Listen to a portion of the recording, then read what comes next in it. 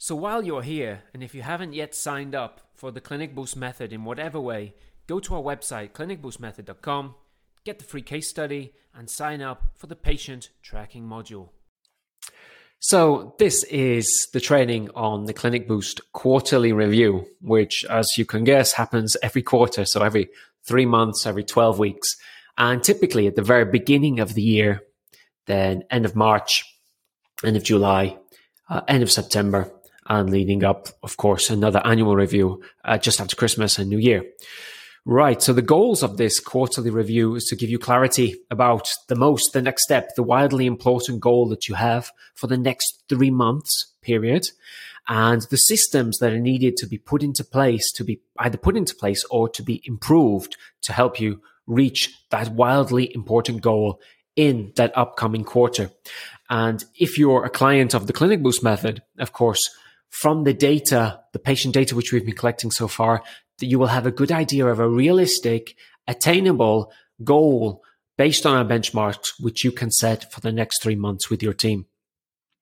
Because we really believe, and we say this over and over again, but it is our responsibility to give you the best practices, the best ways possible from the world's leading clinics, all the resources that you need to help you transform more lives. So by treating more and more patients, expanding your team, making more money, we believe you can change the world. And this is such an important thing because reaching patients is what Clinic Boost is about, and not for, to help us become wealthy, although that does come with it, but to really change people's lives, because we know the quality medical clinics around the world really do make a difference. But it's up to you. It's your responsibility as well to use the resources that we give you consistently and intentionally to reach more and more patients, reach more and more people. And we do this on the quarterly session through what we call the 4 disciplines of execution, which is like a framework that makes it very easy, simplifies the whole process so that you can do this with your team, you can do this along with us, and you are very clear on the next steps which are needed. This involves 4 things, of course. So focusing on 1, possibly 2 wildly important goals, okay, not more. Using the data that you have around you to make the right choices, to see what is actually a realistic goal, that if the next goal is achievable, and also working on the weakest point in your data, the thing that will make the biggest difference in your clinic. And, if you've already been with the Clinic Boost Method, that's a core thing, what we look at on our weekly sessions, on our monthly sessions as well. Engagement is the third step, is to use a compelling score sheet. As I said, with Clinic Boost Method, you've already got that in place, a score sheet which your team is using to see how close you are to achieving that wildly important goal for each quarter. And number 4, the accountability that is needed, a cadence. So this means a routine, a regular system in place so that you're checking up on yourself to see if you and your team are moving forward towards that goal. And that's on a daily, a weekly, a monthly, and a quarterly basis. Okay. So let's break it down. The first step is to focus on the wildly important things. And a very good diagram here from the book, which is about the four disciplines of execution, which is a great book if you haven't read it already. But it talks about the whirlwind. So the day-to-day running of a clinic, admin desk is busy, the doctors are busy, the supporting medical staff, the nurses, they are busy. They do not have a lot of time to focus on lots and lots of new additions and new systems in the clinical process, in the patient journey. However, we are very sure, and that these are really important, to actually minimize slightly that whirlwind and focus more on the things that are moving you forward. Those are those wildly important goals. And I've got a breakdown here in this chart.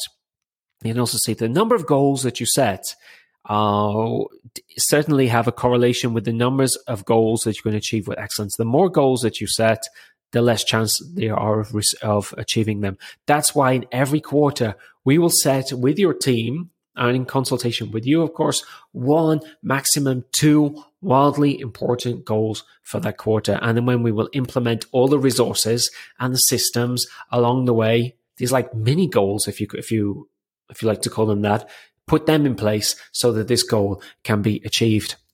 Right. So as I've said, the rule, no team we ever recommend that focuses on more than 2 wildly important goals at the same times. And these systems that you choose to move you towards reaching that goal must win the war. We're choosing the things that will make the most difference in achieving that goal, okay? Now, you are the leader of your clinical team, and you can veto, you can advise, you can direct the attention of your team, but you cannot dictate. So really do talk about with your team what would be a suitable goal that they believe can be achieved in the next 3 months, in the next quarter, and let them come up with these goals and you can direct them, okay? That's just a little bit of advice from the side, because you as a clinic owner or as the leader of your team are a leader. And that's what we're trying. The better you can become as a leader, the better you can direct and work with your team to help you achieve those goals. So also all wildly important goals must have a finish line, okay, in the form of from X to Y by when. For example, I would like to take my conversion from discovery call to consultation session from 23% to 33% by the end of April, a month which is coming up, okay? So let's just go through a few examples. So you want to increase the weekly booked high value treatments by 35% before the 1st of April. So that's the overall wildly important goal. You know where you are. For example, you've been monitoring it over time. You know you're at 20%. You know that 35% is what other clinics around you are reaching. So that's your goal to reach. And then you're going to implement the following systems, okay, or improve the following systems.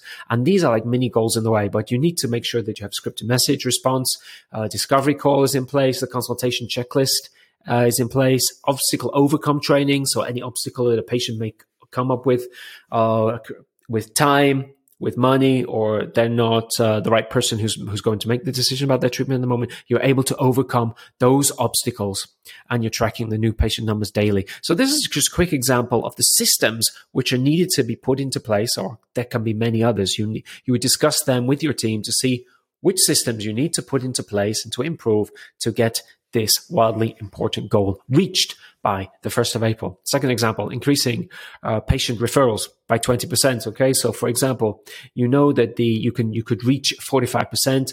Currently, you're 25% of patient referrals per week. And then underneath, you're going to list, okay, once you've got that main goal chosen for the next quarter, where you're going to list, and we can help you with this if you're in the program, of course, but the systems which you need to have in place to help you achieve that goal, the best practices. Now, the other key thing here to mention is number 2 is you've set your goal, and the next one is to base it on data, okay? You need some type of reporting to see how close or how far you are from achieving that goal.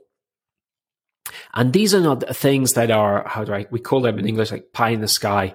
So they're like, I would like to have more follow-ups done by my admin team. I would like to have more calls from new patients. Now, these are very unmeasurable things that you do not have control of very much. Now, we're going to be collecting data on the numbers of things that you can have. How many telephone calls have been made? How many follow-ups have been done? How many consultations resulted in the patient going ahead with treatment? We are collecting data that you can collect easily and make decisions on.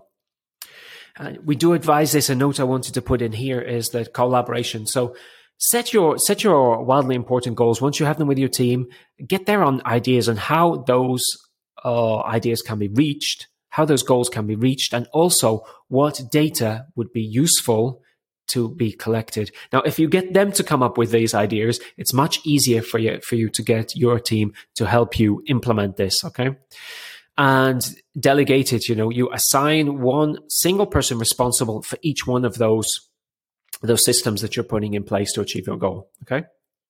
And I also do not advise for every single one, one WIG, wildly important goal. There should be 2, 3, possibly 4 improved systems per quarter. A lot more than that in our experience is hard for the team to implement and improve.